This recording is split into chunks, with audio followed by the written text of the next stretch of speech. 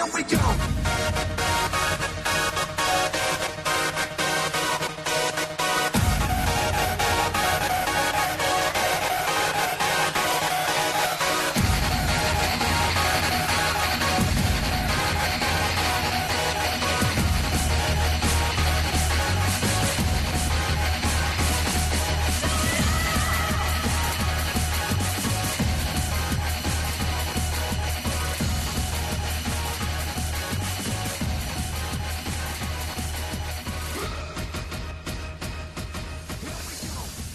Hello and welcome to episode 4 of Bushby and Thompson's Wrestling Adventure on postwrestling.com, and I'm your host Martin Bushby, and joining me as always is Andrew Thompson. And Mr. Thompson, how are you this month, mate? Martin, episode 4, man. Can you believe it? Can you believe it? Time flies, especially in 2020. It definitely does. But Martin, the GO podcast host, as I like to say, my Sheffield, England brother, all around great guy. How you doing today, sir? I'm doing good, How you mate. Really excited to talk about the show we're going to talk about today. And we've got a really special guest joining us, haven't we? Yes, we do. Speaking of interviewers, like yourself, Martin, who interviewed, I'm just going to throw this out there because Martin doesn't mention it. He interviewed Kenny Omega and Kazuchika Okada. He doesn't like to toot his own horn, but I will. But a long time ago, mate. but we definitely have an interviewer to join us today, a member of the wrestling media. She runs her own website over at wrestlingchatter.blogspot.com that you can all go check out.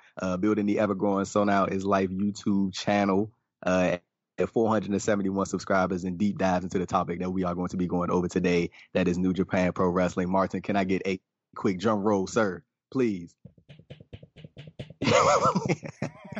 This is So Now Lad. So Now, thank you for joining us. Thank you for having me. It's amazing to come on here and just talk about all things wrestling. There we go. We're glad to have you. And Martin, I'm going to let you take it from here, my brother. Yeah, just to reiterate what Andrew said, thank you so much for joining us. But I wanted to ask, how did you two guys first interact? Obviously, you both got your YouTube channels, you both do interviews and things like that. Did you sort of like interact over YouTube and things like that? So I first saw So Now when I saw a Daily DDT retweet her interview with, well, you know, I'm gonna say that because I wanted to bring that up and ever talk about that. But she did it. But she did an interview, and I saw Daily DDT retweet it. And then when me and you came up with the idea of doing a New Japan show for the review, she was like one of the first people that came to my mind because it just popped up. I was like, you know what, we should get her on. And then I reached out, and here we go. Great. I mean, obviously this is going to be the last episode of the show for the year, so obviously it's been a trying year for everyone. I think Christmas on the horizon. Sonal, are you feeling festive this year, or have you just had enough and you want to get out of 2020? I mean, I'm not going to lie, I do always want to get out of 2020, but I'm like the biggest fan of Christmas, so my Christmas decorations have been up since like the middle of November. But for me, the idea 2021 can come because we've got like Wrestle Kingdom coming up at the start of the year, some of the DDT shows. So love 2020, but like as much as you can love what's happened this year. But yeah, I'm more than happy to see 2021 now. Yeah, I think we all are, and I'm like you, I'm always the biggest Christmas fan. I didn't quite have my decorations up in the middle of November, but yeah, 1st of December for me. And what about you, Andrew? I mean, NBA's restarting next week or this week. I can't get my dates quite right on that one, but yeah, you feeling pretty festive this year? Yeah, I'm very excited about the NBA season start. I know me and you go back and forth quite often about that. To follow the holidays, you know, we doing the family thing over Zoom this year because my grandmother made it very apparent that she doesn't want anybody at her house, which I understand. Yeah. So I respect that. So I mean, yes, it still feels like the holidays a little bit, but you know, I kind of wish, you know, things were as they were last year around this time. Yeah, I think we all do. So onwards to 2021. But Sonal, obviously, Andrew mentioned that you run your own blog and you've got your own YouTube channel reviewing New Japan. You even had an interview with the great Rocky Romero on there recently. So when did your sort of New Japan fandom start, and when did you start your YouTube channel and things like that? Well, it's a weird thing because I always say this, and I said this in my first video I did. I'm probably an anomaly. So most kids, especially in the UK, they'll grow up watching WWE on like Sky or something like that, or if they're flicking over. I never had that. It wasn't until I'm 24 now. It wasn't until I was about 19 years old that I started watching it, which is very late. And so I watched WWE, and it's around the time of the Cruiserweight Classic. And obviously you had people like Zack Sabre Jr. in there. And when I found Zack Sabre Jr., I remember thinking, wow, like he's amazing. And someone I knew said, well, why don't you look at this promotion called Progress? And I was like, all right then. Went through there, found people like Will Ospreay and Marty Scurll. And I think it's sort of inevitable. If you find those three, you'll somehow get to New Japan. And it was the year of the Wrestle Kingdom where they had the Fatal 4-Way for the Junior Championship that had Ospreay and Scurll. And I think it was just a combination of that. And then I knew about Chris Jericho, so I watched his match against Kenny. And I think that's just it sort of snowballed. I didn't expect to become so obsessed with it. Yeah, I think for everyone it kind of snowballs, doesn't it? You start off with sort of like watching this and that, and then you just cover it all. And it's so much easier these days. I mean, I'm like at 38, I'm the old dude in the room here, so you know, start with the tapes and stuff. I mean, it's so much easier for you kids these days with your, you know, everything's freely available on the internet. But yeah, I remember like watching the stuff like Great Muta and stuff in the mid-90s, and then drifted in that, and then start watching properly again around Wrestle Kingdom 7. I mean, Andrew, when we've not really discussed this on the show before, when did you start watching New Japan and things?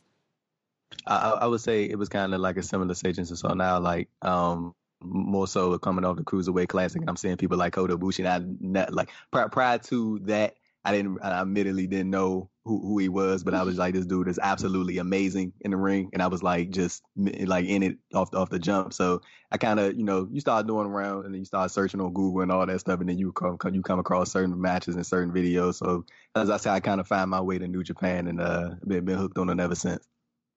So have you two guys like sort of like gone back sort of like where you started watching and watched any sort of like older sort of like Japanese stuff, or are you strictly stuck with modern day sort of Japanese wrestling?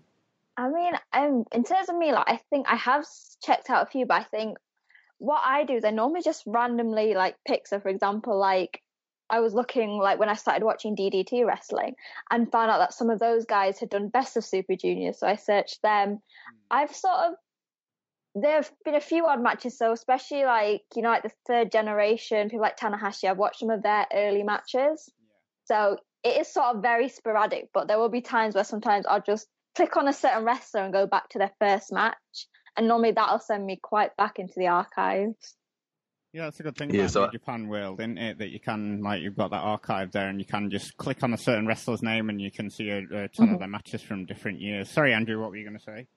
Oh, no, I was going to piggyback over something else. Said like I didn't really start doing these deep dives back into Japanese wrestling until maybe I want to say last year. And that shout out to our good brother over here at Post Wrestling, WH Park. He kind of like sends me like little clips and stuff like that of certain matches or certain shows. So he always he kind of put me on the game with Japanese wrestling. So shout out to WH for that. Oh yeah, big friend of the show, WH Park. But before we get into New Japan in the wider world, it's only 4 years ago, so I'll take you a bit down memory lane from 4 years ago, where some of the biggest songs that year were "Sorry" by Justin Bieber, "Hello" by Adele, "Go to Work" by Fifth Harmony, "One Dance" by Drake, and Rihanna "Work. So I mean, 2 songs in there that had "work" in the title. So big year for working in songs. Any of those songs jump out to you, Andrew? What were you listening to in 2016? Was definitely not listening to Justin Bieber in 2016. I tell you that. I mean, I guess music wise, I can't remember anything specifically, man. Like I'm pretty sure, like much like you guys, like anything that was like 5 months ago is like a blur. Like it's like hard to remember stuff, but I do remember 2016 to be it was a decent year from what I remember. What about you, Sana?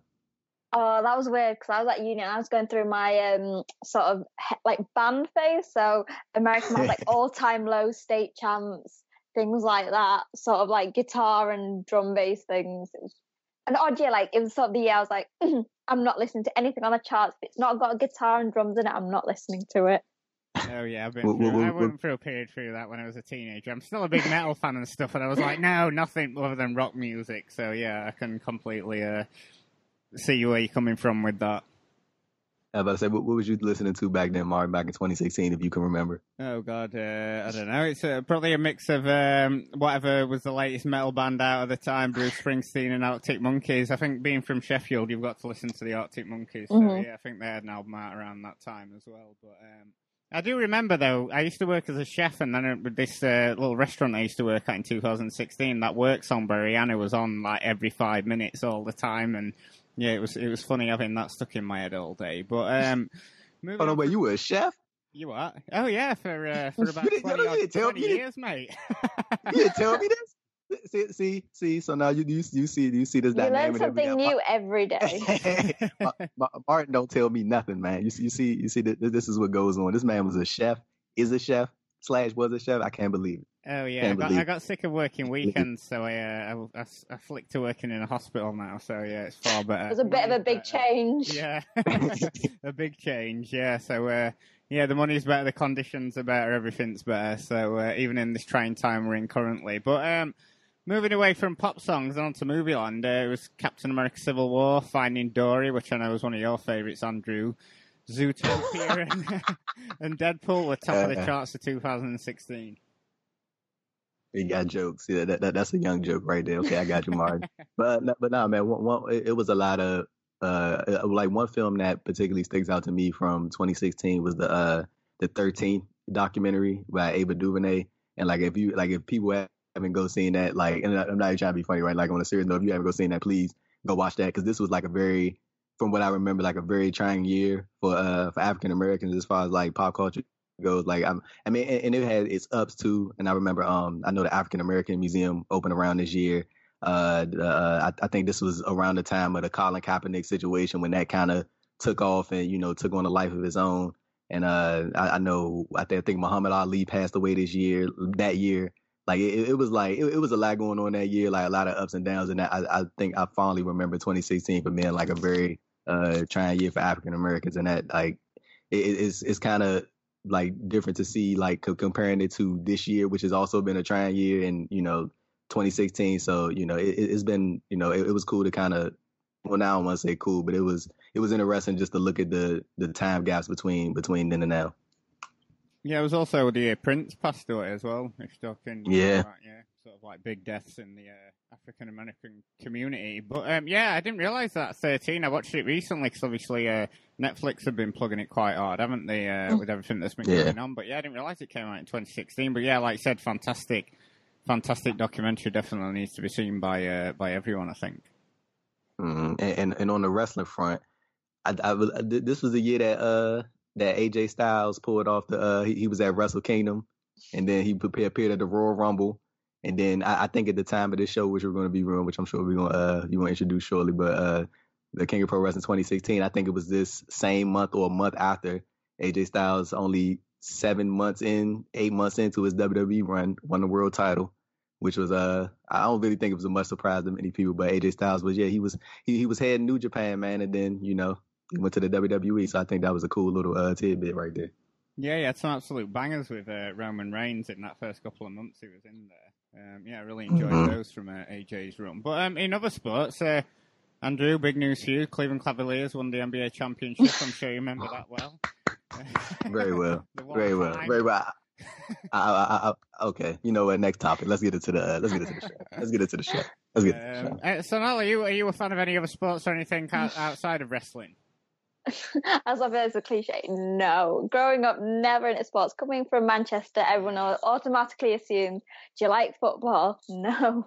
Yeah, big football town, Manchester, isn't it? Yeah, so that's like everyone expects you to, but just never anything that's really interested me. That's why I was so shocked when I started liking wrestling, because I was like, wait, I actually like something that resembles a sport. But I think that's why I liked it, because it's a sport, but it doesn't feel like a sport. It feels more like you're watching a show, if that makes sense. Oh, yeah, completely. Yeah, it's got all the sort of like bits of sport thrown in there, and obviously entertainment. A bit like pantomime, like we'd have over in the UK. Definitely. It's quite confusing for Andrew, but I'm not going to get into explaining what a pantomime is, because we'll be here all night. But it's a great time of year to talk about pantomimes. Oh, exactly. So on to our main topic, and like when you noted before, Andrew, I mean, what a year New Japan had in 2016, following on from a cracker of a Wrestle Kingdom 10 where Shinsuke Nakamura beat AJ Styles, and then Okada finally beat Tanahashi at the Dome, and then like you noted there was a big exodus of talent with Nakamura, AJ Styles, Gallows, and Anderson all leaving for WWE, and a huge news story at the time, and I had a load of people questioning how much of a blow this was going to be for the company, Andrew, I remember. Yeah, definitely. And I really did want to get Sonal's take on this. Like when you see kind of like just seeing the card that New Japan put together for this one, like I think they really did kind of rebound really well from that loss of Gallows, Anderson, AJ, and Nakamura, because those are like 4 legit stars that they were in New Japan, and it really did hit you. I mean, of course, you losing 4 big talents like that could hit, but I feel like with the ascension of Kenny Omega and having the Young Bucks come into the fold a little bit more, I felt like New Japan, they really did bounce back. What did you think? So now, I think it's one of those things that when people leave a company, you're always going to be worried. Like we saw it with AJ Nakamura and Gallows and Anderson, then more recently with the Bullet Club. I think like with the Elite, and I think it sort of shows just how strong New Japan was, is that even with losing Styles, Nakamura, Gallows and Anderson, they still had a very strong roster and could still put on amazing shows. Mm-hmm. Yep. And Martin, do you think like, do you think, and we kind of, we don't know it officially, but we've kind of heard, through social media and stuff, like these kind of mass exodus, like, do you think they kind of hamper New Japan's relationship with these people? Like, and of course, the Bucks and Omega and Cody, and they went on to start AEW. Like, do you think? I mean, I don't think the AJ Nakamura or Gallows and Anderson departure in 2016 really did anything, but like kind of comparing that to seeing Kenny and the Bucks depart New Japan, do you think, like in the way they did it and then going on to start AEW, do you think that kind of led to some negative feelings possibly between the two sides, or between one side to the other? Well, I'm not sure, because obviously if you're to believe Omega and them lot, that there is some kind of like animosity between them and New Japan, but I'm not quite sure. I mean, they are a business at the end of the day, so if they feel like, right, they can make money off those guys coming back, then they're going to use them, aren't they? But yeah, it's a weird one, isn't it? Because obviously, there's a lot of talk about New Japan from AEW's side, but not much talk about AEW. So yeah, it seems to be all in one direction. I think they're obviously frustrated that they can't just do what they want, and New Japan are going to do what's best for them. So yeah, I don't know. I was going to bring this up at the end of the show, but I suppose we can bring it up now. We're talking about it. Do you think we'd ever see Kenny Omega back in a New Japan ring? What do you think so now? It's a weird thing, because I remember when Kenny announced that. Well, they didn't obviously announce, but they obviously left, and we knew the rumblings. I was gutted, because I did love Kenny, but it's almost like, because I think I was one of the people who thought, oh, what's going to happen without Kenny? But I'm maybe like one of the people who's like, well, I think New Japan's done fine, and I don't know, if we like believe all the rumors and the stories that have been going behind it, it's almost like if Kenny came back, it would just seem a bit weird, because there's been like a lot of negativity like you were talking about, and it's almost like, would it still have that natural thing that he had when he had his run there, or would it just seem a bit forced and like, oh, because of the fans, they're trying to get this relationship back? Yeah, and the way Kenny Omega was built up, like of course he was chasing the heavyweight title for several years before he got it at the Dominion show in 2018, I think it was 2018. That was he finally got the title, and then for him to depart only 6 months later after Wrestle Kingdom is kind of like I can kind of understand even if there are any some sort of negative feelings there. You can kind of understand it, like it's you built him up, and he ended up just kind of leaving, and then like I always wondered how the double gold dash thing would have kind of played out if Kenny would have stayed. Like, would it have been Okada, Ibushi, and Naito and Omega in that kind of double gold dash thing, kind of leading off Wrestle Kingdom this year? Like, it's a lot of interesting things that could have came into play had Omega stayed. But much like you, when they announced it, I think it was the Tokyo Sports article that first put out the news that Omega was leaving, I was shocked, and I was like, initially, like, I mean, of course I knew, like, I think they already announced AEW by then. I think they announced it on New Year's Day, but like, I always thought that, maybe WWE was an option for the Omega, but he obviously made the choice he made, and now he's going strong with AEW. I always think it was sort of, if there is an animosity, it's because maybe New Japan thought it was a bit of a kick in the face, because they spent ages building, like they spent years building up Kenny versus Omega. I mean, Kenny versus Okada. Finally had him win the title just for him to go, oh yeah, well, I'm thinking of leaving. And for them, that would have been a massive issue because New Japan built up the Elite so much. Literally, as soon as the Bucks went heavyweight, they won the titles. And to have them just suddenly go and say, we're setting up a rival company, it probably just felt like a kick in the face. Yeah. What do you think, Martin? I think, well, I suppose we can get into it a bit more when we're talking about the Kenny Omega match, but I think also as well, I think Kenny and New Japan were at odds in terms of how they presented his character as well, but I suppose we can get more into that later, because I did want to talk about Nakamura, though, because obviously he left and debuts in WWE that year at TakeOver Mania as that fantastic match against Sami Zayn, and then that was my it. God. I mean, treads water for hell the of a next year 4 for years. Nakamura, What the hell? hell of a year for Nakamura he had. Like, he really did, like, genuinely have a great 2016. Like, you mentioned that match against Sami Zayn, and then he, like, what was that? Didn't he win the NXT Championship, like, 4 months after that? And beat Samoa Joe. He had that great match at TakeOver Brooklyn. Like, Shinsuke, like, his NXT run was really solid, and I think we can kind of leave it for his own as far as like what he's been doing since he got up to Raw, SmackDown. But he really did have a very, very solid run in NXT, his post New Japan career. Yeah, I think he's someone that New Japan had welcome back, but I suppose he's quite happy to be in America, just hitting all the surfing spots and things like that. I think he actually said that. I think he was just going to say he wanted to finish out his career, getting paid well, doesn't have to do much. Because they think about how many matches he had in New Japan. It's a very intense schedule. And I almost think that Nakamura is at the stage of career that maybe he does just want to take it. So like you said, just go out surfing all the time. And it's the style and the expectations and the toll on your body, and I imagine he can probably take it a lot easier in WWE as well. So all power to him. But I suppose we should go on to the show itself. King of Pro Wrestling 2016, held on the 10th of October at Sumo Hall in Ryogoku. A little factoid for you, stayed at the hotel right next to this when I was in Japan in January. Got to see the great Sumo Hall. Didn't get quite to go in it, but yeah, it was great. Staying next to it. But according to a good friend of the show you brought up earlier, Andrew, W.H. Parkey, said this place is terrible for watching wrestling in the summer. Absolute sweatbox, I think he called it. WH is hilarious, man. Hilarious. I think around 9,500 people in attendance for this show. Just a quick note before we get into it, as far as the commentary goes. Which commentary did you listen to? Were you watching this show? Was it the Japanese commentary or the English one? I personally, I was trying to find the Japanese commentary because even now, like I'm obsessed with the Japanese commentary team. But I did watch the English commentary, and just because I'm obsessed with Kevin Kelly, I think he's amazing.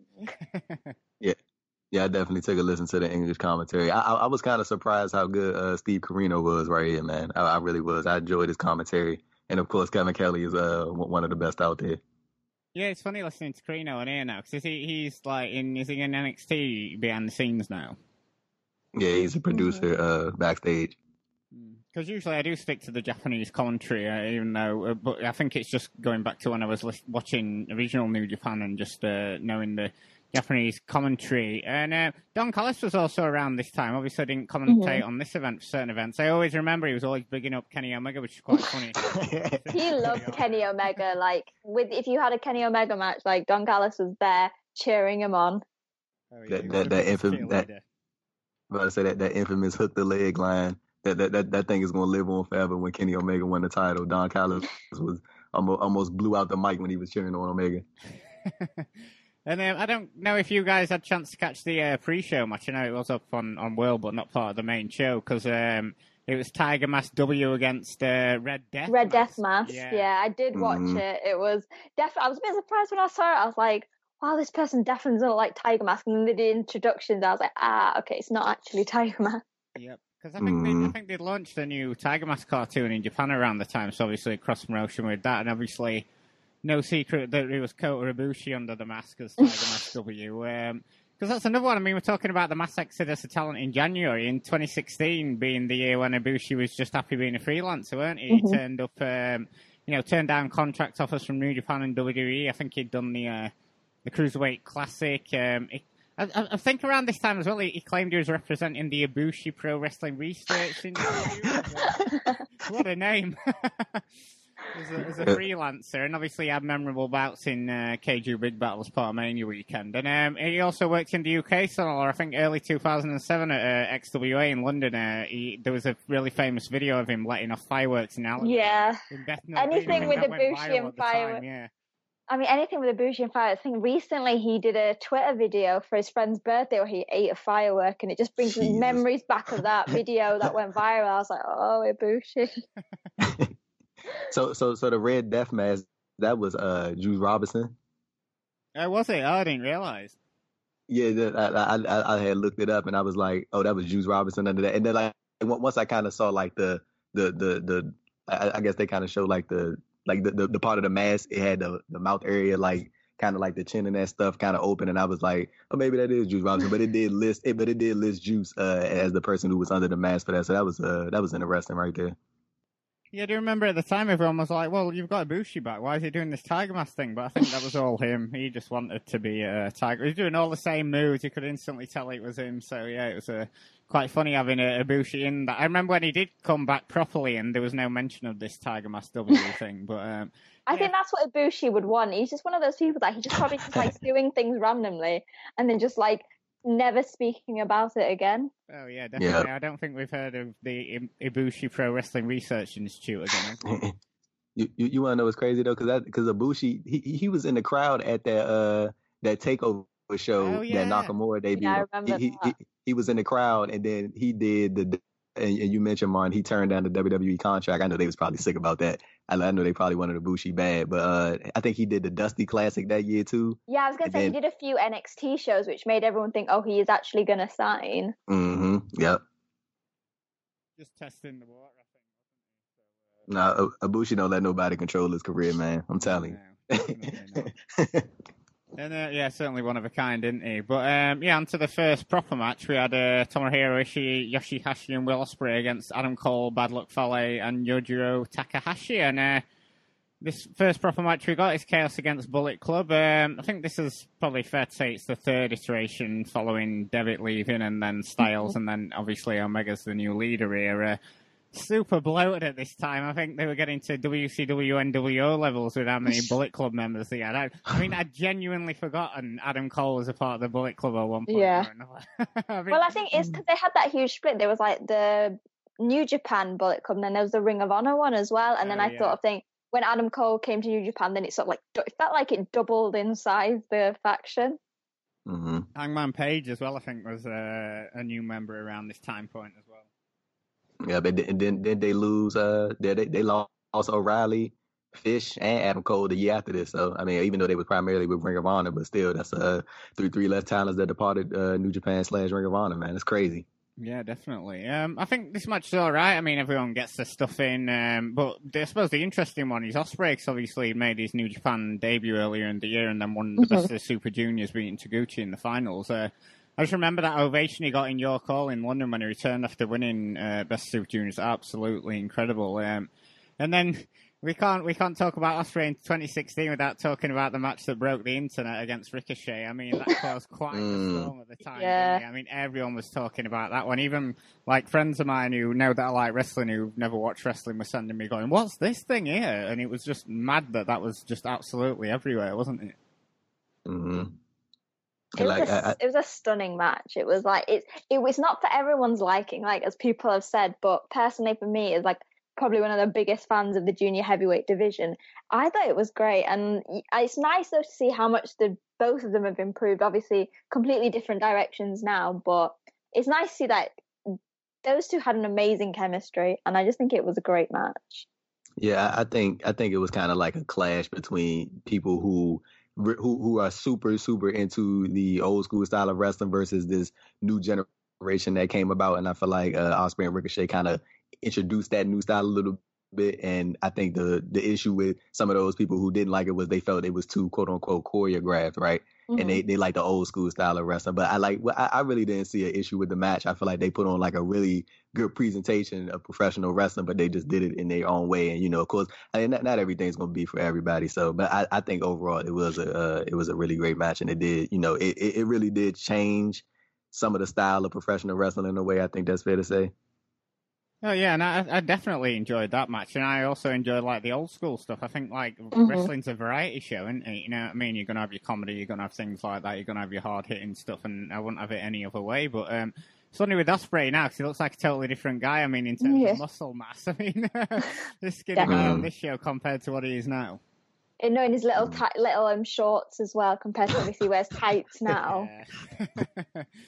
I mean, as to the rest of the competitors, I mean, I've interviewed Fale a couple of times. A super nice guy, but always like talking to him. But yeah, in the ring, not for me. I mean, aside from a few G1 matches against Okada and Tanahashi, I mean, I think he was good in sort of like David's bodyguard and sort of the muscle at the start of the Bullet Club. But I think it's a real chore to sit through some of his matches at this point. But I think...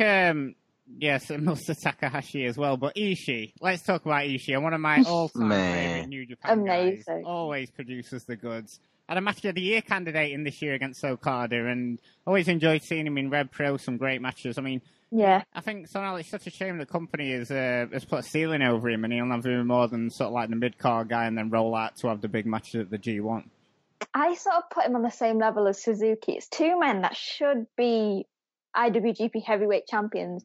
But they're keeping them at this, or at least give them like the Intercontinental or US. But Ishii's another guy that's just keeping at the never level, but using him knowing that, you know what, he's a great worker. He will put on amazing matches. And I sort of feel like at some point he needs to get a reward for doing this, because he is like every year, like you do a list of MVPs and Ishii is always near the top, and he needs some sort of payout for all that work that he does. No, definitely. Yeah, but like when you look at the career of Ishii, man, he's had like so many like star-making performances in these matches, like, and just seeing how like he's always like teeter between like main event, mid-card, and show opener. Like I always wonder, like, is there ever going to be a time when he's IWGP Heavyweight Champion or even Intercontinental Champion? Like he kind of feels to me like how they present like Hiroki Goto in a way. Like he can get at that level, but they won't let him like fully break through all the way. And I always like, and then. Ishii, like at the end of the day, man, like you ain't gonna be Father Time. Like Ishii, he put his body through a lot. Like he put his body through a lot. So, like I think if New Japan was to pull the trigger and put the title on him, I think it should have happened at least like several years ago by now. The funny thing is, I was thinking, like, obviously when Jay won the briefcase off Ibushi this year, I almost had like my little fantasy moment, because obviously Ishii beat Jay in the G1, and I almost had a little spark in me thinking, is Ishii going to challenge for the briefcase, win it, and then headline Wrestle Kingdom? And that was going to be like my dream. But obviously, because the time frame's a lot shorter, and there was only really chance for one defense, I was like, well, that's out of the window now. But that would have probably been like amazing. So many people would have welcomed that. Oh yeah, definitely. I think Ishii, getting a big spot sort of like at any time. Yeah, I think everybody had loved that. But yeah, it's such a shame they seem to have put a ceiling over him. And like you noted there, Andrew, you know, he's not getting any younger, and you know these matches are going to take the toll on his body, aren't they? So yeah, it's a shame that he seems to be stuck in this sort of like mid card role. But so is there any more thoughts on this Bullet Club around this time? Chaos won this one after Ishii pinned Takahashi, but any more thoughts on this opening match from you two? I think it was quite funny seeing Yoshihashi, because like as much as people have mixed emotions about him, I love Yoshihashi at the moment, and it's crazy to think like back then, like he was, I mean, even to an extent now, he's still sort of in the background, but how much he was in the background, like you could probably watch the match and maybe not actually give a second glance to Yoshihashi. And I sort of think this is sort of like, this match sort of showed what his career has been like being in the background of the bigger and like more popular Chaos guys. But yeah, it was still nice that he had a match in this show. Yeah, one thing that really popped out to me during this match, I remember Ishii, he gave Yujiro a suplex, and he dropped this dude like right on his head. I was like, Jesus. I was like, but I don't know if you guys saw it, but I had kind of caught it on the corner of my eye when Ishii was giving somebody chops in the corner. I had saw Massa, that's the one that's always with the Elite, the Young Bucks. I saw him at the corner of my eye. I thought that was a little cool little thing right there. And I was not a fan of the crowd no selling the Adam Cole Bebe chants. Like he was getting legit no reaction from that. I was like, oh, they doing Adam Cole dirty right now. And it wasn't for lack of trying. God, he tried doing that a few times. Yeah, whatever, mate. Yeah. Oh my goodness. And then on to the second match, we had Toge Makabe, Honma, Taguchi, and Bobby Fish against Toriano, Jado, Trent Barretta, and Rocky Romero. Another decent match, nothing too blow away around the 2-star time, but funny seeing Roppongi 3K back again here, and obviously your mate Rocky Romero in this one, Sonal. Yeah, I mean, Roppongi Vice was probably one of my, it was obviously the basis for Roppongi 3K, who's one of my favorite teams, but I think the dynamics between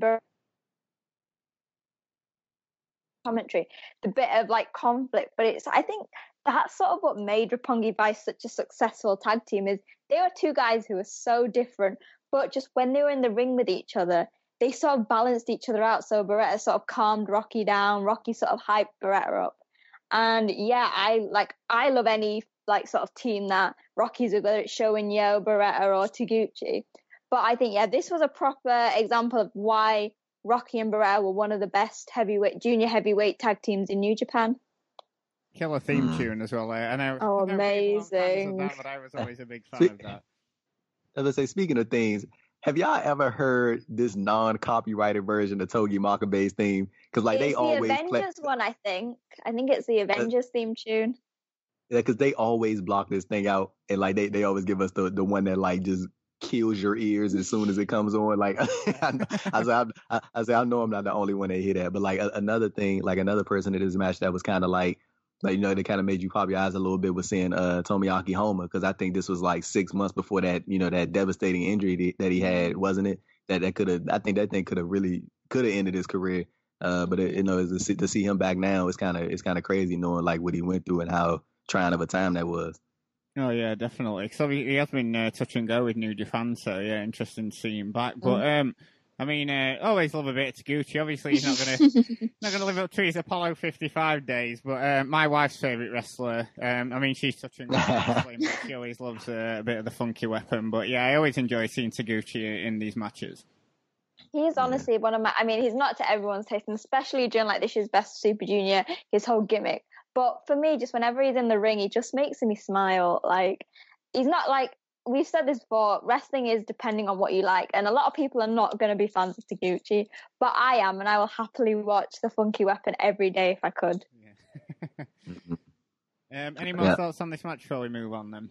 Yeah, we can move on because I have nothing but negative things to say about Bobby Fish. So right. I have nothing positive to say about that, man. So we can skip to the next thing. Okay. And, right. So yeah, next up we had Yuji Nagata, Kojima, Tenzan, and Nakanishi against Go Shiozaki, Maybach, Taniguchi, Nakajima, and Masa Kitamiya. And so basically this is the New Japan dads against Team Noah. And just a bit of background, because we did discuss it earlier about New Japan and their interest in Noah. I think they started around 2015. They sent Jado over there to book the promotion, and then the whole of Suzuki Gun invaded the company. And we had these interesting cross-promotion matches that all came to an end around November of 2016. I think, if I remember correctly, New Japan were interested in buying Noah, but then they were sold to another company. So New Japan pulled all their talent back and ended this relationship, which would be a shame, really, because it did end these cross-promotion matches. And in Noah itself, not really much, as Suzuki Gun ran roughshod over everything. But I did enjoy these cross-promotion matches, and really interesting seeing Go here. Obviously, just recently watched his Match of the Year contender, and definitely go out of your way to watch that one if you haven't yet. But back to 2016, I thought this match was tons of fun. Crowd was really into it, kept quite a good pace, starting with the brawling to the floor and some great double teams, especially the reverse 3D. Team Noah won this one, continuing the feud until New Japan fell out with Noah. But Sonal, thoughts on this match? Oh, I thought it was great. I mean, I only recently started watching Noah, I think, since it combined with DDT. And seeing these guys back then and what I know from now, it's just it's crazy because they were so talented back then, and now they've only, like you said with Go, just increased their talent. And then going up against the 3G, I mean, because I love those guys anyway. So any match that you've got Tenzan, Nakanishi, Kojima, and Nagata is going to be great for me. Mm-hmm.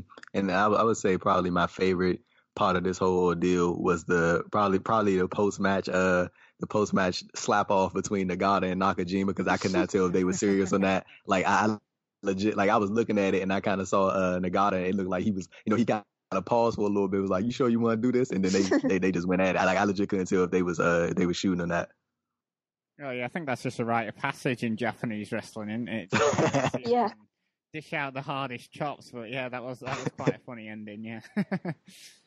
And after that, we had the Young Bucks against David Finlay and Ricochet, the match obviously for the junior heavyweight tag belts. David subbing for Matt Sydal here, who'd around this time been busted at a Japanese airport throwing some dope on him. Yeah, it was around this time period. Yeah, I remember. That. Yeah, well, it was a big I news actually remember story that at as the well. time. Yeah, I mean, obviously Japan's very strict on weed. Paul McCartney was banned from the country for 20 odd years after trying to smuggle some in. So, you know, bit of a silly move by Sydal, I think, here, Andrew. I get wrestlers are probably using weed to ease the injuries and toll on the body rather than going down the prescription drug route. But, you know, a dopey move trying to sneak it into Japan really, wasn't it? Because I don't quite feel, I think we talked about a bit of this on the TNA show, but I don't quite feel that Sydal's career's taken off like it could have done if it had stayed in New Japan.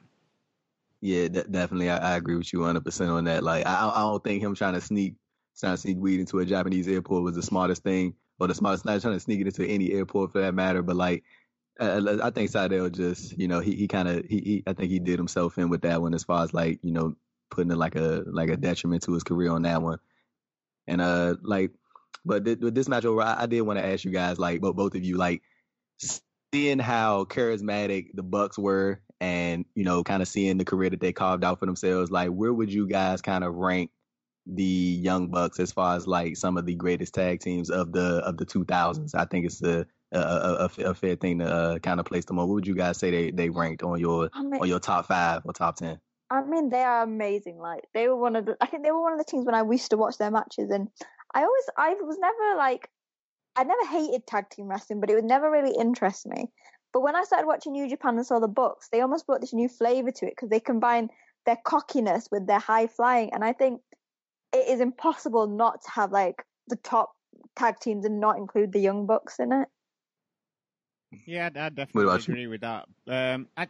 It's a funny one for me because I do love the Bucks and I love most of their stuff, and I'm not, you know, I know some of their antics and shenanigans aren't to everyone's taste, but yeah, that's never really bothered me. I do feel kind of around this time period that it was quite samey in this tag division. You know, it'd be the same tag teams trading the belts and nothing sort of like until David Finlay joined Ricochet. There was nothing really new injecting into this. So I kind of feel like the Young Bucks, most of their New Japan like matches, especially these junior tag ones, were sort of like not the best that you were getting out of the Young Bucks. So, you know, you'd see, you know, better stuff from them. Sort of like, I prefer their stuff in like PWG and then obviously in AEW that we've seen these past couple of years. But yeah, but I did, as far as this match goes, I did think it was a fun one. I felt it was quite different to the sort of usual Bucks Junior title matches. And, you know, it was funny seeing Ricochet constantly cutting the Meltzer driver off, and then him and Finlay, I thought really found their feet as a tag team because obviously they were just thrown together, and I thought they worked really well together as a team.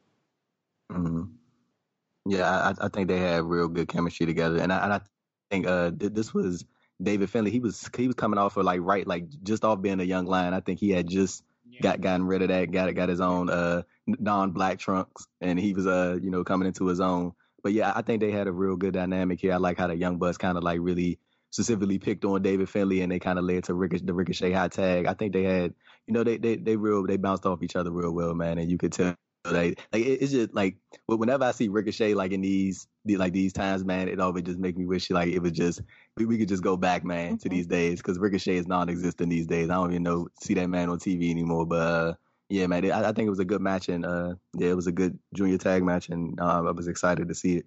But I was just wondering what like you thought of this, because it's something that I've always thought. You mentioned that Finlay was just out of the black trunks, and obviously if you compare Finlay's career to maybe other people in his class like Jay and Roppongi 3K, do you think him not going on an excursion damaged him in any way, like in terms of how his career went, which is obviously a lot slower than like the other guys in his class? Man, I think that is a fair point, but I also think Finlay has the unfortunate/fortunate, you know, note of his father being considered one of the greatest to ever do it. And I feel like one of the greatest wrestlers ever do it, technical wrestler, however you want to put it. And I feel like people always expected him to kind of live up to what his father has done in the business, or achieve the same levels of success or go to same places. And of course, Finley has openly stated in interviews that he never wanted to follow right after his father. But I always think that's something that probably kind of just harken him back a little bit. And you kind of see that with any second generation or third generation or any generation wrestler. Like they always have that unfortunate thing of being compared to the people that did it before them. And I feel like that's kind of how Finley is viewed. But I definitely think an excursion probably would have helped him instead of just jumping right back into New Japan. What do you think, Martin? No, yeah, I think it's interesting that Jay White and Great-O-Khan did their excursions over to the UK, and then they're on Red Pro shows and things like that. That they never thought that David Finlay had sort of like go down that route. It's interesting that they never sent him over to the UK. I know he's originally from Germany, but obviously, his dad being from Ireland and things like that, they never sent him over to Europe to do an excursion. So yeah, it's interesting that they didn't go down that route. But yeah, I suppose an excursion can be a good thing, and then it can also be a bad thing depending on where they send you. I mean, obviously, it benefited Naito greatly, but yeah, I don't know. I still think he's doing decent stuff, but yeah, perhaps an excursion might have been better for him. But I suppose moving on to the next match, because we've got the Briscoes against the Guerrillas of Destiny, and the tag division for me not the most exciting in New Japan. The Briscoes are here because of their relationship with Ring of Honor, and Sonal, I wanted to ask you, have you had a chance to see much Ring of Honor or the Briscoes? So I used to watch Ring of Honor. I think was it last year. I used to watch it religiously because I found out about it through New Japan, and I loved it. So I loved watching the Briscoes and all of them. Recently, I don't think I've watched it in quite a long time, but I personally really love the Briscoes. Like, I'm always a fan of brothers, like, as a team, and these two, I just think they are great wrestlers. And I've seen stuff that they've done with God in Ring of Honor, and I just think these two teams have such a great chemistry with each other in the ring. Mm-hmm. Oh, for sure, yeah, definitely. I mean, we talked about them on the last show, didn't we, Andrew? I mean, questionable people with some of their views, but always deliver in the ring. I mean, some fantastic double teams, especially in this match, that Razor's Head into a neckbreaker combo and the Doomsday Device. Yeah, I always love seeing the Briscoes. Yeah, we definitely laugh quite a bit about that, about the Briscoes as outside views beside professional wrestling. But putting that aside, they definitely are one of the more great tag teams of the 2000s. Like I think a lot of people really credit them for sticking around with Ring of Honor when I'm sure they probably had options to leave and go elsewhere, but they really did stick around and just hang around and kind of be the focal point of the tag team division for many years. And I enjoyed the dynamic they had with God and Tama Tonga and Tangaloa. They've always been kind of one of my favorite pairings to see team up, and yeah. Right, yeah, because they I think they're like quite a Marmite tag team, aren't they? Some people like not a big fan of them. Some people really rate them, don't they? I think it does depend on what you think with wrestling, but I think it's with every wrestler. There's going to be some that you like, some that you hate, and there's going to be some where it's literally split in the middle. And I think like you even if you don't rate them, you've got to admit they are very good, and you can't deny that. It's interesting. I totally forgot that the Briscoes have been the tag champs. Obviously losing here because I think Final Battle was coming up after this, and so that meant they couldn't been part of a World Tag League. So obviously, naturally, they were going to lose the titles to God here. But I mean, any more thoughts on the Briscoes or the God before we move on to the next match? I think I love God, and I think especially recently because of all their antics with. Obviously, they have Jado with them. I think people forget just how good God are. Like, they went through the system. They worked from the bottom and came up. And you know what? Like, especially Tama Tonga, he's such an underrated wrestler. Like, people sort of don't see him with all the Bullet Club gimmicks, but he's actually probably, like, I put him on the similar power with Sanada in terms of he's fast, agile, strong, and just, like, very hybrid. Yeah, man, like Tama Tonga, I feel like it did him and Tangaloa really good when they did that kind of split from the Elite in 2017 or 2018. I think that did wonders for him because, like, of course, like when the Elite really became the focal point of Bullet Club, the rest of Bullet Club kind of got swallowed up, and they were just like, oh, these other guys is with the Elite. And I feel like with that split, it really did allowed Tama Tonga and Tangaloa and Bad Luck Fale, even when he had his he had some of his slight star making moments as far as presence goes, but I feel like that did really help Tama Tonga a lot.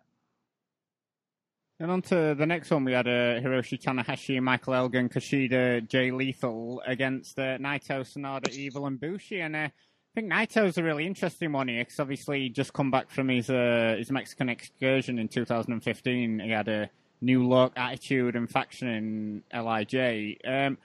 But because Naito, I think it never quite clicked, but this was a great year for him in 2016. Obviously, he beat Okada for the heavyweight title earlier in the year, and despite it only being like a short reign, he had that title for a cup of coffee. But really cemented himself, I think, with the fans. Obviously, became hugely popular and easily one of the biggest merch sellers, Andrew. Yeah, for sure. And another like a quick note that I wanted to mention before that. Did you guys see the ticking time bomb thing going off before the matchup with it? So was this when Hiromu came back? This was around the time Hiromu came back from excursion, right? Yeah, I think he was coming. I think he came back at Power Struggle, so in the November. Okay. Yeah.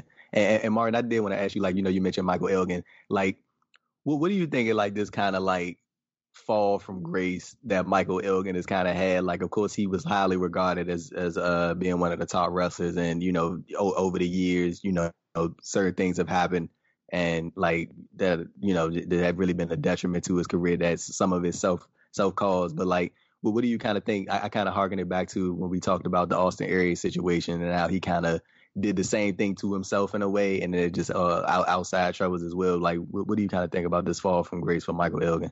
Well, yeah, that's the thing, isn't it? I think he was dying for a New Japan contract, and he got one around this time period. And then, obviously, tons of controversy surrounding him with the allegations against him. And obviously, he's a bit of a dope on Twitter, isn't he? And seemingly forgotten about. But he was at the Noah show, went to in January, and he still got a huge ovation from the Japanese crowd. So they've seemingly not forgotten about him. But yeah, I think. Like with a lot of wrestlers, he can't get out of his own way, and I think, a lot of his decisions have, he's only got himself to blame, I think, for that. But because in this match, he broke his orbital bone in this one. Man, you didn't even see him say at one point that I can't see, and I think he had surgery in Japan and then came back at Wrestle Kingdom, which seemed really, really quick to be coming back after that sort of surgery. Yeah, really quick, especially considering like how dangerous that sort of injury could be to him. That would have been only about 2.5 months that he took off. Yeah, man, because that's crazy. Because I remember I had read about that, and he was like how they took a bone from his hip and they used it to replace the orbital or like the bone that was underneath that, and I was like, and then it led to him like. I guess he thought that he had some type of bacteria in there from that whole ordeal, and it just sent them like down this kind of down spiral. And he kind of took medication to kind of get over the pain, and it just led to this whole like just down spiral for him. Like, and it's kind of sad like looking back at it, but like at the same time, like we mentioned, like so some of the stuff he did and the allegations against him and stuff, and it's like so some of it is self-inflicted, and then others is just happenstance and bad luck, like this situation when he broke his orbital bone. I think as far as the match goes, I think everyone had the time in this match and enjoyable multi-man, but we've all seen tons of these multi-mans on New Japan cards, haven't we? Yeah, it's sort of a staple. I know some people don't like it, but I think it's one of those things that you're going to get with New Japan. You're going to get like a Young Lion opener sometimes, then you're going to get loads of multi-man tag matches. And I just sort of think it's nice because it's a nice way to showcase some of the guys who aren't getting the big matches. Mm-hmm. It's also like a night off as well, isn't it? Especially when they're doing these big tours and things like that. You have a singles match one night and then a multi-man the next one. So, you're giving your body a bit of a rest as well.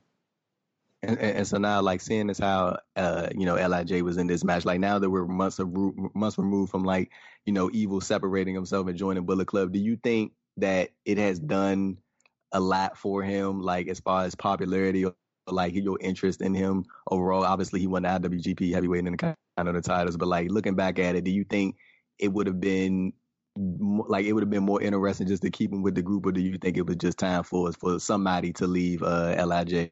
I think it was time for someone to leave LIJ. I personally don't think it should have been to Bullet Club, because I think we spoke about this earlier when we spoke about Adam Cole and them.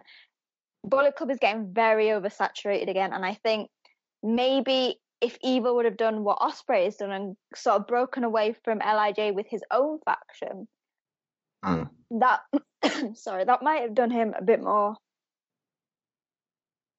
That might have done him a bit more good than maybe going to Bullet Club, where it sort of seems as if we're seeing it all again. And I think because I've always thought Evil's not really fitted into LIJ as much as the other members, so I think it was good that he left, but I think they booked it wrong in the sense that if you think about it now, a lot of people just don't care about Evil. Fair point. Fair point. Yeah, I think I know it sounds you hit hard. the nail on the head there. Yeah, It sounds a bit harsh Evil because matches when he's come over to the UK and just stunk the joint out and things. So yeah, I think you've hit the nail on the head. And also, I think as well. I used to love Evil, and I just think. Because I know a lot of people say, "Oh well, he can't wrestle." And I was like, "No, he's fine." Because I used to be immersed in the character, but now seeing him break away from LIJ, I'm sort of like, no, I get it. And you mentioned that, of course, they announced him versus Sonata for Wrestle Kingdom, and like when I saw that, I was at Wrestle Kingdom, like I mean, y'all could have saved that for any other. You could have saved that for the Road to Tokyo Dome show. But like, you could have done if that's what you wanted to do. Exactly, but like and I'm not doubting, just like you, so now I'm not doubting Evil's in-ring ability at all, or Sonata's, but like it's kind of like a thing where it's just like, man, like is this like Wrestle Kingdom worthy? Like, is this legit a match that you want to put on a Wrestle Kingdom? But they might shock us all. You never know. Yeah, wait and see on that one. And now on to the really, really good stuff, because this last stretch of 3 matches is absolutely fantastic, and the main reason why this is one of the best cards of 2016, and we've got Kyle O'Reilly against Shibata, and how I miss Shibata. I mean, man, so much. He was over in the UK a fair few times in 2016 as he travelled over for those Red Pro, and even won the heavyweight title off Zack Sabre Jr. and had one of my all-time favourite matches on UK Soul against Chris Hero in the November of that year. And but as far as storyline-wise goes, in New Japan, I mean, he'd been with the company a while back and left for a career in MMA, and then Tanahashi had been critical of him in his book, saying that he'd left them when they were down and now trying to come back. Now business had picked up. And he was quite funny over in 2016 because he seemed to be feuding with the New Japan dads over the never openweight title. I love how you call them the New Japan dads. That was kind of his redemption storyline, going in with the old timers. And obviously he had a great match against Ishii at Wrestle Kingdom and now here against Kyle O'Reilly. I mean, this was everything you would want from a match between these two. Hard hitting, a lot of mat wrestling to open, and then Shibata picking up the win with the rear naked choke foot. Excellent match here. I think it was a thing of beauty. Like, for me, it was so different to anything else on the card. And I just think that in a show where there's so much diversity, you need a match like this. A match that is just pure strike, submission, and just between two of the best who do that sort of wrestling. Mm-hmm. Yeah, I definitely agree with that, man. Like, this was my first time seeing this match, and I was hooked in it the whole way through. Like, I like really love the strikes. I love the mat-based stuff, and I like how they really turned it up at the end. Like that's kind of been like one of like the really like the status quos in a lot of New Japan matches or most New Japan matches. Like they are like severely like strategic in like at the end, like that final stretch, that final 10 minutes, they really crank it up like to the next level, and then it gets people really invested. So this is like one of my favorites, man. Kyle O'Reilly is like still legit to this day, still killing it. You saw he put a dent in Finn Balor's jaw at TakeOver, so that just goes to show you how hard Kyle O'Reilly hit. So I can only imagine how hard he took it to Shibata, and Shibata gave it right back to him. It is weird seeing O'Reilly because he's so embedded in that NXT scene now. I mean, obviously he had some crackers against Kushida in the Best Super Juniors, and then he even rematched that one in the UK, and that was equally as good. But I mean, yeah, it's just weird seeing Shibata now. Obviously, definitely right for health reasons, but he was so good in New Japan around this time. He's just so it's not effortless because you see it, but it's just so smooth, and the way he does it, it's so easy to watch. Like sometimes. I know in the past, like, sometimes mat-based matches don't really interest me as much, but Shibata just does it perfectly. He changes speed, he changes pace, and it just keeps you hooked the entire time. Mm. And so now, like, when you saw Shibata kind of get in the ring just a bit at the what was that at the in the G1. I Yeah. think that I can't remember how long. Yeah, did you think like just for a little bit that there was just a slight possibility that he might come back, or did you just like, oh, this might just be something, just a one-off type thing? I think as a wrestling fan, yes. As like a person, I didn't want it. I was like, I just want Shibata to stay safe. Yeah, And I right, almost think it's right. like, I sort of knew in my heart, I was like, yes, I'd love to see him, but I don't think they'll do it yet because Mm, I think it's still too soon. And because Shibata's doing so well with the LA dojo, I think let him rest up more because he literally like, he stopped at, I mean, he should have probably taken a rest earlier, but it's sort of the conflict between I want him to wrestle, but I know he shouldn't. Does that make sense? Oh yeah, mm, completely. I mean, we can all rave about these matches and things like that, and everyone goes back and watches the Misawa matches, and you think that what do these people put their bodies through and things like that. But I suppose we all make choices at the end of the day, and it was his choice to carry on and things like that. Because even in this match, you can tell he's pretty beaten up in this one, and then even when he came over to the UK, you could tell he was beaten up in those matches against Zack Sabre Jr. and Chris Hero. But that's especially Japanese wrestlers, they're not going to go out there and like half-arse it. So yeah. No. But yeah, I think the crowd thought he was coming back, Andrew, in that match, but when he sort of like made his comeback. But yeah, I agree that I don't, yeah. As much as we might want to see him in the ring, I think it's not for the best for him. But I suppose So any final thoughts on that match before we move on to the other one? yeah, I'm about to say like something. Oh, you go ahead, so now. Oh, I was just gonna say it's actually like it was beautiful. It was something that you don't expect to see, and it's something that maybe it's sort of a lost art. Like we see it sometimes now with like Zack Sabre Jr. Suzuki, but I just feel like I'd love to see more matches like this. Mm, yeah, and speaking on Shibata's injury, like I know it was kind of teased on the match that he was gonna give a head, but to Kyle O'Reilly, and I was like, oh, please don't. Like I don't want to see it, man, because you could just tell, and just from seeing past matches of his, like he is not taking it easy with any of these headbutts. Like he's connecting skull to skull, like, and he's going all out for it. And then you could just like that. I don't think that's something that's I'm pretty sure back then, like even though like, it wasn't that long ago, 4 years ago, but like it was like it was just seen as a hard hitting move. But now today, yeah, I don't think anybody's pulling out any just like skin to skin, skull to skull headbutts anymore. So I'm glad that kind of the culture has changed a little bit regarding how people view like the execution of that move. But it's sad that it had to come at the detriment of Shibata's career. Yeah, completely agree. Yeah, that move has got no place in wrestling. And as we've seen, it is a detriment to people's career. So I'm glad that people are eliminating that from their arsenal. But moving on, Kenny Omega against Hiroki Goto, and obviously this is the rematch of their great G1 finals from the same year. And this was to decide who got to challenge Okada at Wrestle Kingdom 11. And Goto isn't the first that comes to mind when you think of great Omega opponents, but I thought they worked really well together. I mean, obviously the crowd was really into this one, and perhaps a touch under their G1 match, but still really, really enjoyable. I mean, there's an argument to be made from winning the G1 as the first foreigner to do it in 2016 to winning the title at Dominion in 2017 is probably Kenny's best run, especially in my mind. I think not as much of the BS and shenanigans that maybe Marty's Jr. run in 2015. Just great storytelling, some of the best matches of all time, and peak Omega for me, I think, Andrew.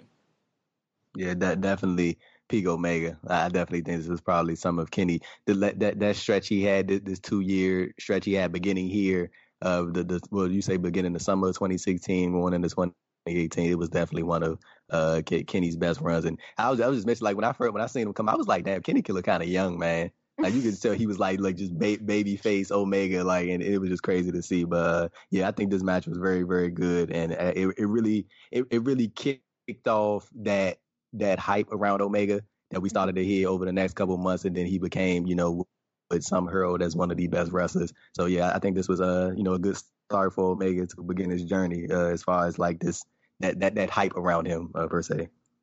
And for me personally, like a Hiroki Goto fan, it was quite interesting to see the crowd because obviously that year he'd the crowd had been less than favourable towards Goto, and it was almost sort of similar in this one. Like, there were periods where they were booing Goto, but there were periods where they were chanting Goto, and it was quite interesting to see Goto in sort of like not a pure babyface role as he is now. Yep. And it's funny you mentioned that because they like it of course Omega and the Bucks at ringside, they were the heels in the situation when you're looking at it from a wrestling perspective, but the crowd, you can tell they were kind of in favor of Kenny. Like they wanted Kenny. And I remember when I think it was when they tried to set up Goto on the table or something like that, and he got taken off, and the crowd just booed him out the building. And I was like, wow, okay, so they really did want Omega to be next up. Yeah, it certainly seems that way. It's funny, depending on what region you go in Japan, you know, what reaction they're going to have to different wrestlers. So certainly in Tokyo, they wanted Kenny to win here. And I'm glad Goto's got rid of this red gear he had on. It wasn't the most flattering gear for him. Yeah, and Kenny's even gear. He's had like quite baggy trousers on here, and then obviously he'd moved to the tights, didn't he? They weren't very well fitting. They look like when you sort of buy pants in the wrong size, but you just wear them anyway. Yeah. No, I'm glad Omega got rid of the baggy pants, man. I think the more traditional like pants that he's wearing now, I think there's a better fit of the Omega character, like opposed to him, you know, walking around in all leather.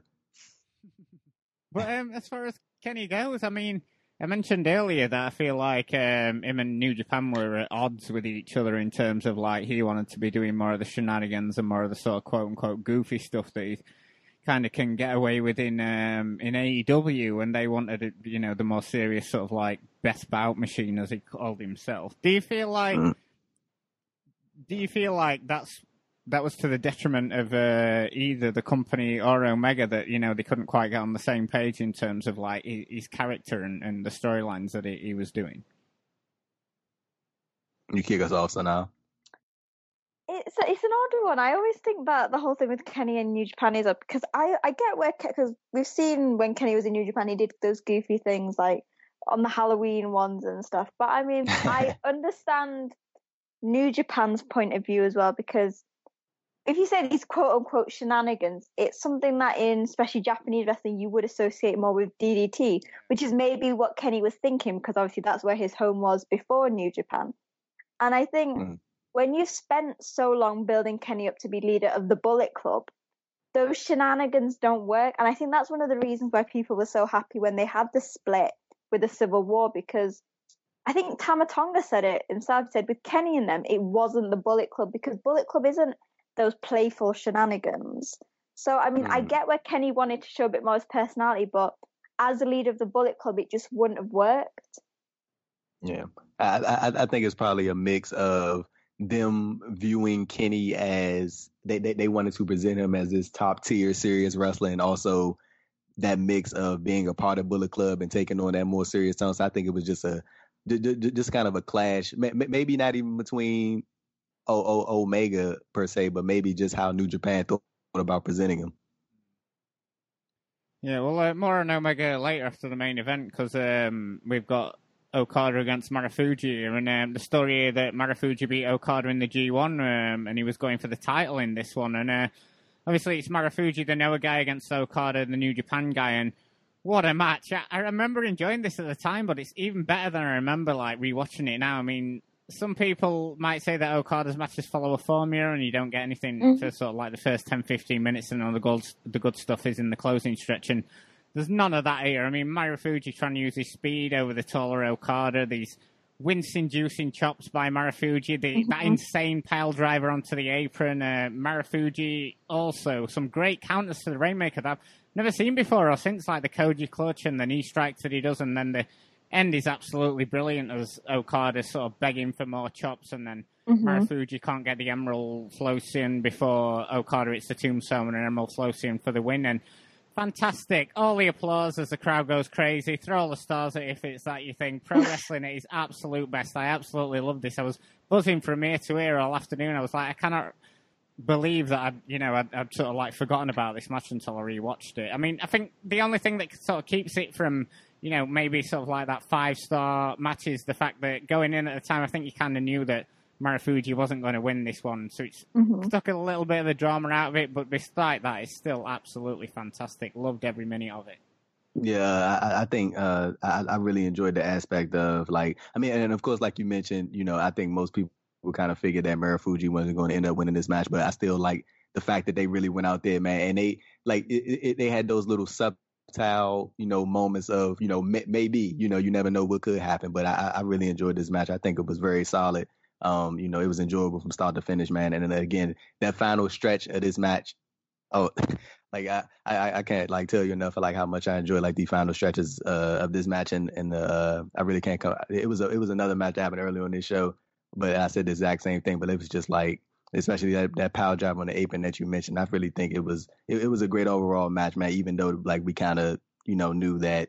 I mean, specifically speaking, in that time period, we kind of knew Marufuji wasn't going to take the title off Okada. I mean, I personally really loved it. I sort of maybe expected more high flying from Marufuji, but I think it was great. And I agree with what it says, sometimes people expect sort of a routine from Okada, but I think this one was completely out of his comfort zone. And it was really great sort of to see Marufuji bringing something new out from Okada, and same with Marufuji, Okada bringing something out of Marufuji. And yeah, I just think it went I think it was 28 minutes, but honestly, it didn't feel anywhere near that long. Mm-hmm. Yeah, I agree with that, and I think that's done on purpose as well, sort of not following the sort of slow build to the big finish. Because I think in the build up to this one, Okada had kind of gone, oh yeah, well I'm in the big company, I'm the big dog here, and Marufuji's just in the smaller company and that, and just towards the end, and I think that really built up well that Okada was he took everything for him to finally beat him, and I think that was a nice build-up that they got there, that they didn't sort of start off slow. It started off pretty quick, and the fact that Okada sort of was going into the match underrating him and then not realizing what a great wrestler he was, despite the loss in the G1. But but I suppose towards the end of the match we did have Omega coming out to hype their Wrestle Kingdom match, and I did want to talk to you guys about this because obviously Kenny and Okada, Wrestle Kingdom 11, one of the best of all time, and some might think their Dominion match is better, but I think the Wrestle Kingdom match just edges it for me. Because, I mean, I don't know when we're going to get another opportunity to talk about this sort of time period, and I know we're easing into 2017 here, but we've got to talk about that Okada Wrestle Kingdom match, Andrew, I think.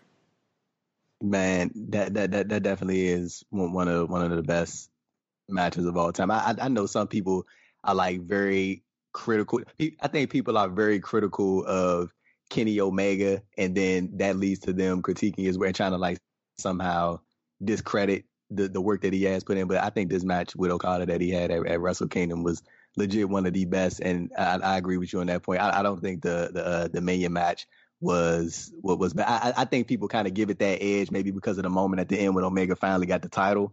But just in ring work wise, I definitely think that the match they had in 2017 was it just about does it for me.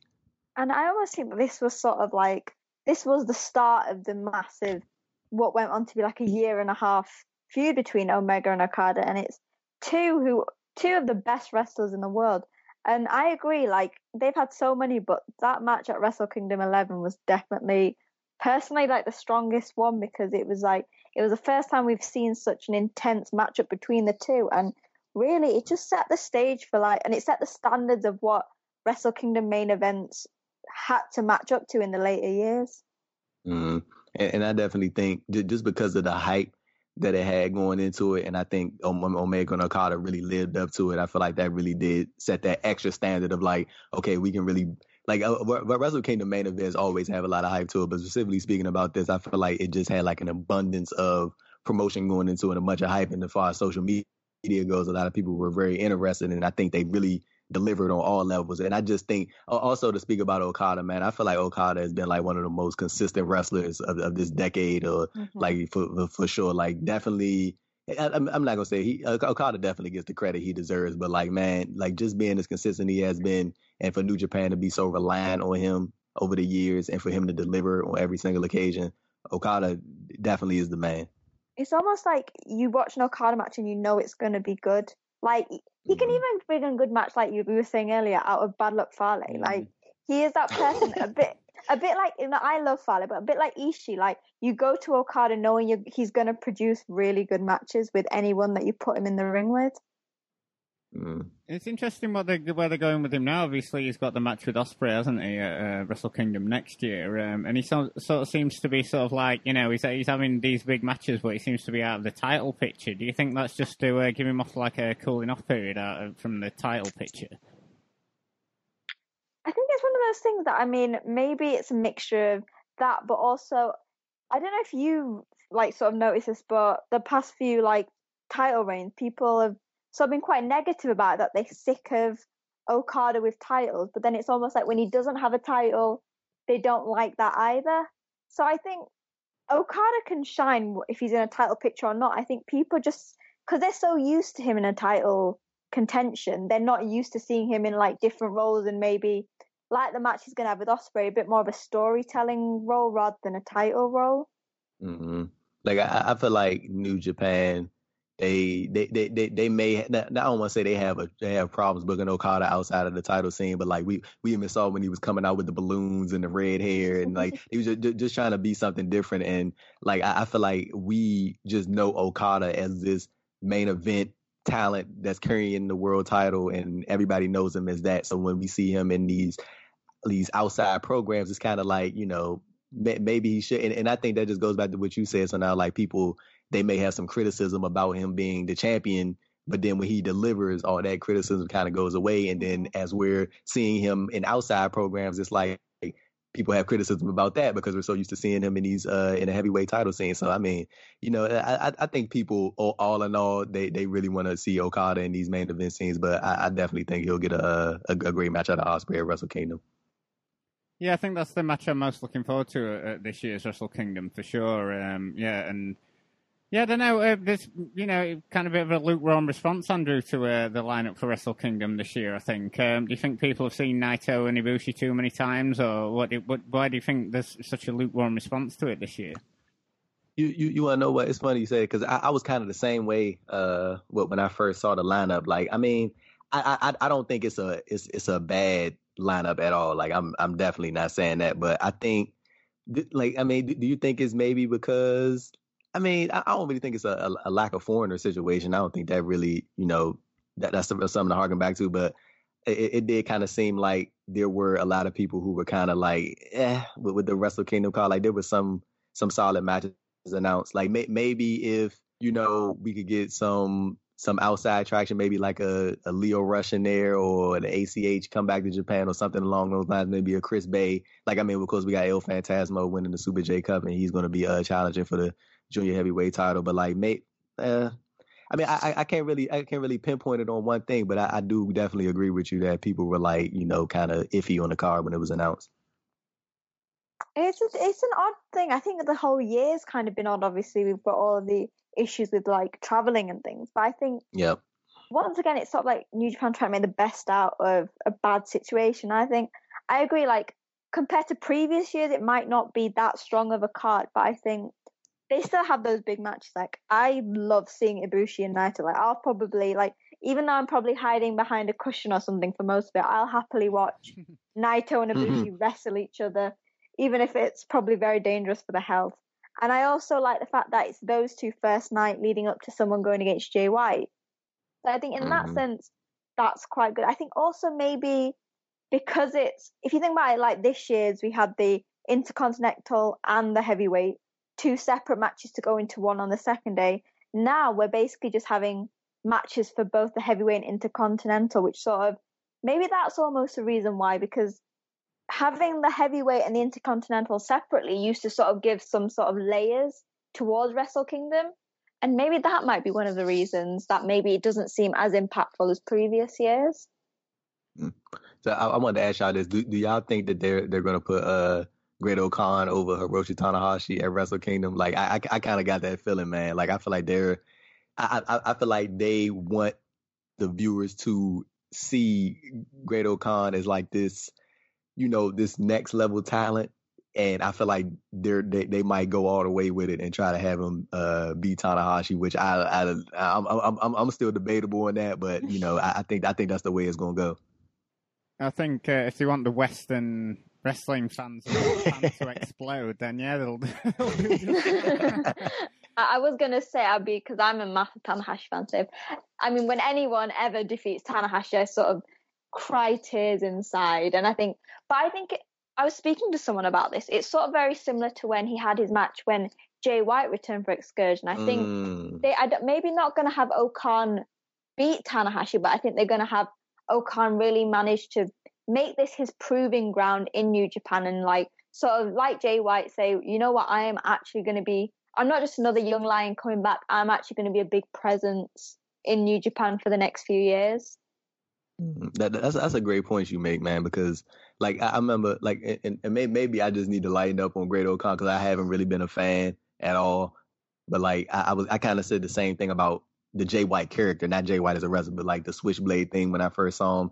I was like, yeah, I don't really think this is going to fly. I don't think it's going to work. And then it kind of grew on me over time. And now I think Jay White has done a great job as a heel in New Japan. But maybe I just need to take it easy on Great Okan. But I definitely agree. I don't think he should get this win over Tanahashi. I sort of need to give props to Okan because I've seen him when he's been in the UK and his whole run he had in Rev Pro. I think it's a big thing. Because Great Okan was so successful in the UK, obviously going unbeaten in Rev Pro. It is going to be hard to sort of replicate that. And I think people almost expect him to be dominant straight away in New Japan.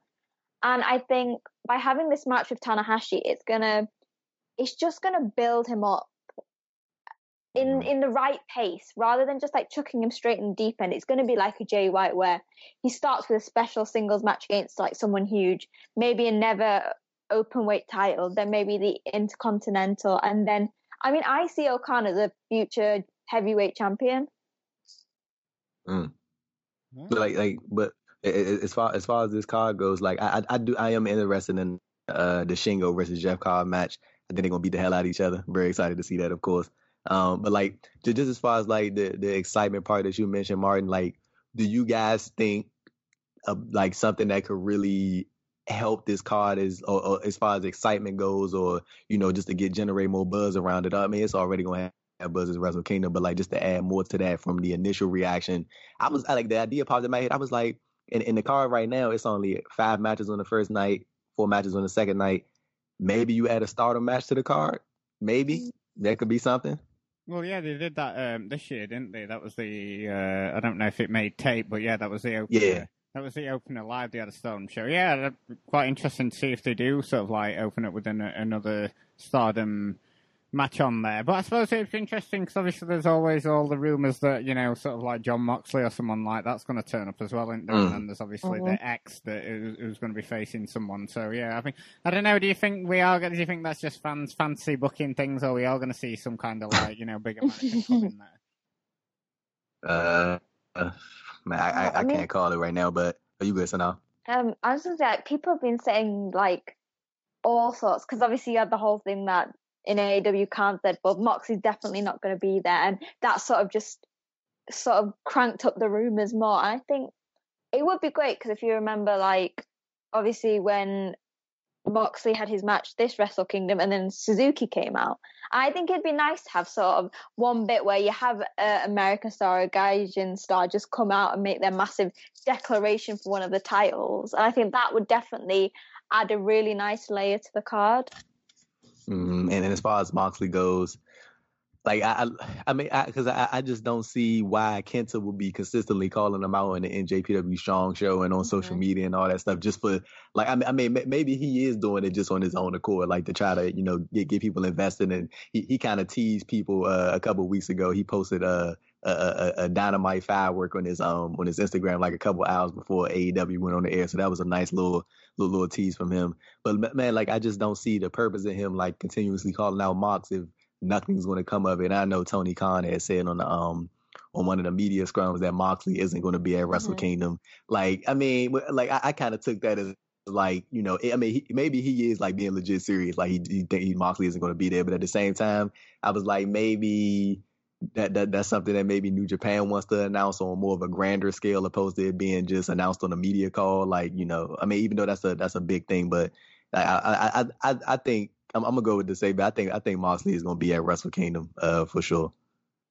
Well, yeah, it'd certainly be interesting to see him on that card. And obviously, Tony Khan's not going to reveal anything on a media call, is he? Secrets like that. But I suppose going back to King of Pro Wrestling, and any final thoughts on that, and just New Japan in 2016 from either of you two?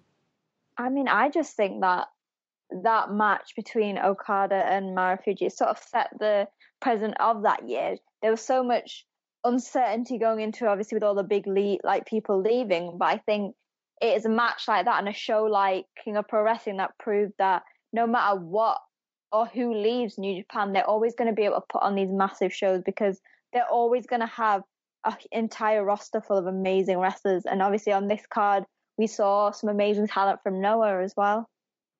Mm-hmm. Man, like that Shibata and O'Reilly match, like really, that one really stuck to me, man. Like, and I was very, very pleased with what I saw with that match. And I've always been a big fan of Kyle O'Reilly. I know I think a couple months after that match, he beat Adam Cole for the ROH World Title at the Final Battle show. Like this whole like that final stretch of 3 matches that they had on this King of Pro Wrestling show, all of them delivered, all of them were excellent, and like it just goes to solidify like the talent pool that New Japan had at their hands at that time period, man. And it was just so many like just a collection of great in-ring performers, man. And I think everybody delivered for as far as that final 3 that was on the card. Yeah, it's interesting, isn't it? Because even though this is only 4 years ago, there's so many moving pieces in wrestling, and and like that Slammiversary show we talked about previously. So many different moving parts and people that were settled into promotions maybe only 4 years ago have all moved roundabout. So it is, even though it's not that long ago, it's interesting to look back at these time periods and how much changed, in only 4 years. So, yeah, I mean, to wrap this up, obviously, Sonal has been a fantastic guest. Thanks for joining us. And where can people check out more of your stuff? Well, thanks for having me. So I'm on Twitter at wrestling_chat. My YouTube is Sonal's Life, where you can find me. And then I've got my wrestling chatter blog, and that's me trying to remember actually what it is. That's wrestlingchatter.blogspot.com, I think. And I'm going to have, especially going up to Wrestle Kingdom and things, I'm going to have so much content on that, and especially coming up towards the end of the year. But thank you so much for having me. I love talking about, like, looking back at some old New Japan stuff and getting to talk about it, because it's not something that you do consciously, especially with so much wrestling about right now. So it was nice to sort of have a throwback and get to see where a lot of the stars were then and where they are now. Definitely go support her, man. Yeah. Definitely go support her. Go check out that interview she has with Rocky Romero. I watched that. That was fantastic. Great job on that. I mean, Rocky's such an amazing guy. So I think it was because I met him when he came over for Royal Quest. And for me, like, I think people forget that he is one of the most decorated he is the most decorated junior heavyweight tag wrestlers in New Japan. And I think people just, like we spoke about this in an interview, they just see him as the commentary guy, the guy who comes out with Roppongi 3K, but they forget that he's actually an amazing wrestler. Yeah, 100% agree on that. Like, I think Rocky has had, I think Rocky's going to be one of those people, like, I kind of, like, I've said the same thing kind of about Fred Yehi in a way. Like, they're extremely talented wrestlers, but I think people kind of view them as, like, one singular thing. And Rocky is like, he's doing the business thing over there with Doc Gallows and Carl Anderson. But I think his in-ring career should not be forgotten about. Like, I think a lot of people look at him as a great commentator, just like you said. But yeah, definitely Rocky should get more praise, for what he's done in the business and for his longevity, man. Like, Rocky's been wrestling for a long time, and he's been a part of a lot of great places during a great time period of wrestling. So yeah, definitely give Rocky his flowers, people. Please do. Mm-hmm. Yeah, and I think he's been a big influence in a lot of people's careers, and I'm sure he's certainly helped a lot of people get into New Japan. But Andrew, busy as always. Impact Reviews with Davey Portman and another interview up on the site. Yeah, man. I interviewed Anthony Henry, formerly of Evolve, and he talked about, like, 'cause I remember over the summer he put out a tweet that he was stepping away from the business at the end of the year, and he kind of he's very much so still in the same mindset that he's planning to be done with independent wrestling come February. And it was a great interview that I think I had with Anthony overall. and I enjoy talking to them. So yeah, go check that out, and yeah, go support the Up Next crew, man. They cheated me out my Survivor Series game, and I never forgive them for that, man. But yeah, go support Davey Portman and Braden Harrington on what they got going on over there. Yeah, and just want to say, obviously, it has been a tricky year in the world, but also in wrestling. So, obviously, thanks to everyone for listening throughout the year on this show and BWE with Benno. And T-shirts available at Post Wrestling Store there. And yeah, just want to say thanks to everyone that's listened, been a guest, Andrew and Benno, Jamesy, John and Wade. Just thanks to everyone for making the show possible throughout the year. And yeah, happy holidays, Merry Christmas, and we will see you next year.